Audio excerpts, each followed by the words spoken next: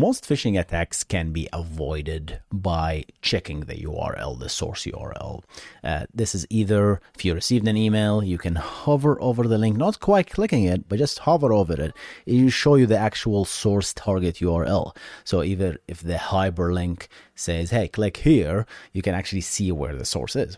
The other approach is you click the link, you can look at the browser, right? So check the URL, facebook.com. I trust that. So 99% of phishing attack can be avoided by looking at the URL. There's some shady site that hide the address bar. You can do all sorts of things. So it makes it a little bit harder, but you still can find this stuff by looking at the URL. That and DNS poisoning, which basically if the DNS says facebook.com, but the attacker intercepted the DNS and resolved it to their IP address, you can't do anything about that. That's another nasty one. But these are rare. Most of the phishing attacks can be avoided by just looking at the URL. This security researchers found a way to show you the login window for Google, Facebook, Apple, and show you the actual URL, but the content is actually the phishing website. Let's take a look and see how he did that.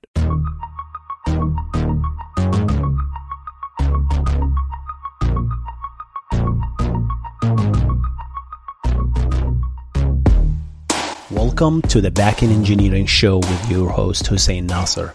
This is the show where we discuss the art and the craft of building software and cover recent news on backend technologies. If you enjoy the show, make sure to subscribe to the YouTube channel and rate it on Spotify and Apple Podcast.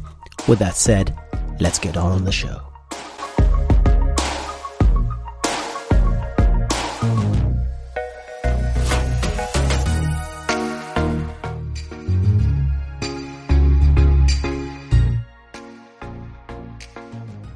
All right, so this comes from Mr. D0X, and he called this attack Browser in the Browser Attack. New name, first time I hear about it. But the idea here is he asked this question, says, can I make the check the URL advice less reliable, right? So for the most time, if you click on a link, let's say Canva, and you have that continue with Apple, continue with Facebook, continue with Google. You click on that, you get this nice pop-up that says, okay, go ahead and log in, and you can clearly see that, okay, this is the actual domain for google.com. So you can fully trust it. And we've been telling people, at least I tell my parents and my sisters, hey, look at this if you want to know that site is trusted, right? He's trying to say that even that is not enough anymore.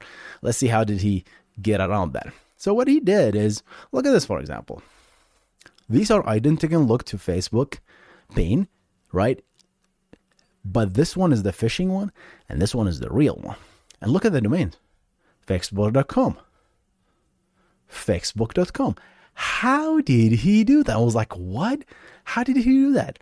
Did he created a window object and then inserted the content of the window.object?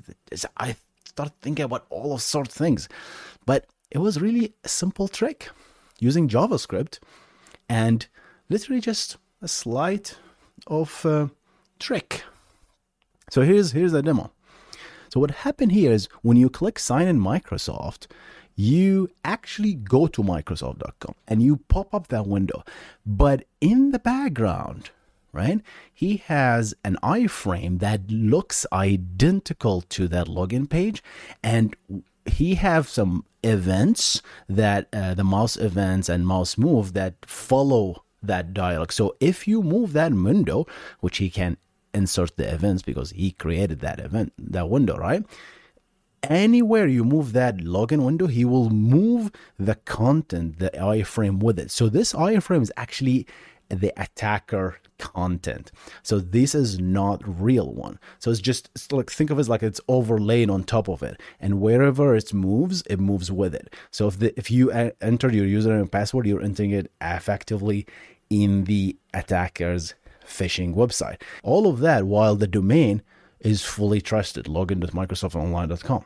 So that is really nasty. And he actually referenced all the templates and how did he that. So yeah, I thought this was interesting to share. And one obviously disadvantage of this is, so one of the limitations here is that code has to be executed in the attacker's control, and you can only do that if you manage to get the user to click on a link or land on a domain that you own and you have that login page. So the advice now is just, you can't just look at the URL, to be honest. You should not really trust